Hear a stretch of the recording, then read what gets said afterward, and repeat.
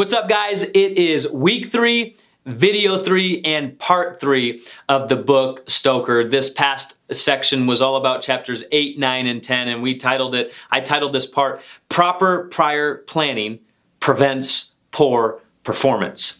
Now, I know these chapters were specifically geared towards student ministries, and hopefully as you were reading them, you were trying to apply them to your own areas of life. And the reality is there's 3 things that are needed in order to properly plan and prevent poor performance. It's the atmosphere that we create, it's the strategies that we implement, and it's the necessities that are needed to implement and the strategies and to create the atmosphere that we want to in our everyday lives, not only in our family, but in our own life and in our workplaces. And so the first part was all about the atmosphere that you create. I used this illustration from Dr. Martin Luther King Jr. It's one of my favorite illustrations, and it's my favorite thing that Dr. Martin Luther King even talked about. He ties this comparison of a thermostat versus a thermometer.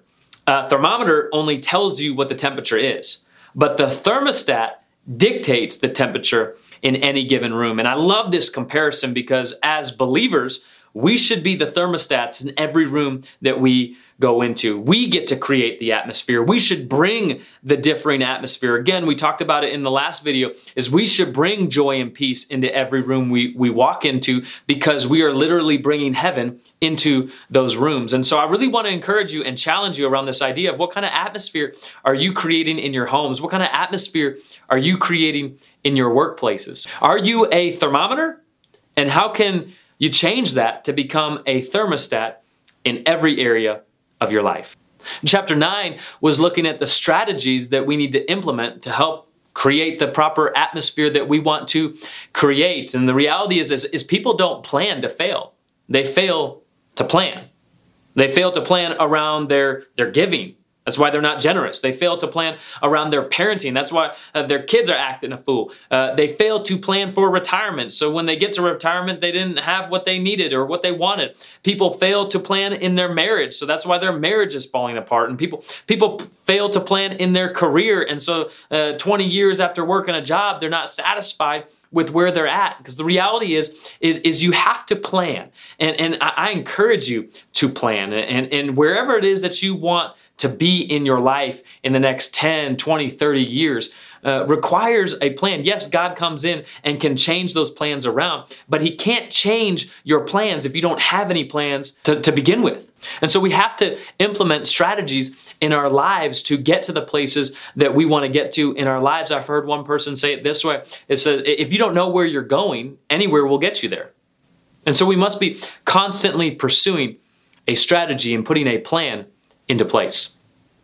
The next part was all about the necessities that are needed to be successful in wherever we are and whatever we want to do. And the 3 things that we really need to focus on in this chapter are provision, partnership, and patience. And I know we don't like to really talk about some of these things, but the reality is provision often happens through the partnerships that we have.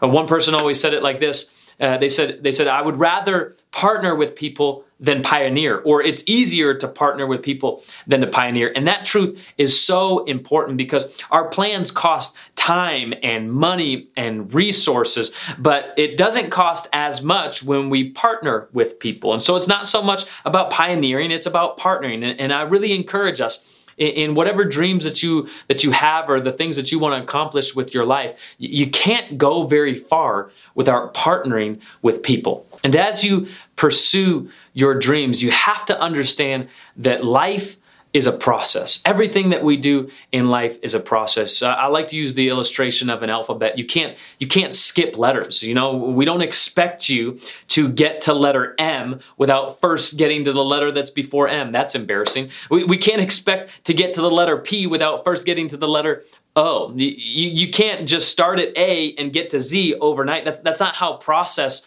works. That's not how life works. It's not about getting you to the end goal. It's about helping you take that next step. It's about helping you continue to look forward and to move forward instead of moving backwards. And so as you are about to dive into some discussion questions, I really want you to be thinking about the atmosphere that you create, the strategies that you have in place for your life, and the things that you will need to accomplish those goals that you have for yourself. Again, I hope maybe you begin to have these conversations and answer these questions. And who knows, maybe some of the people in the very room that you're at right now will be the people that you need to partner with to take your dreams and your visions and your goals to the next level.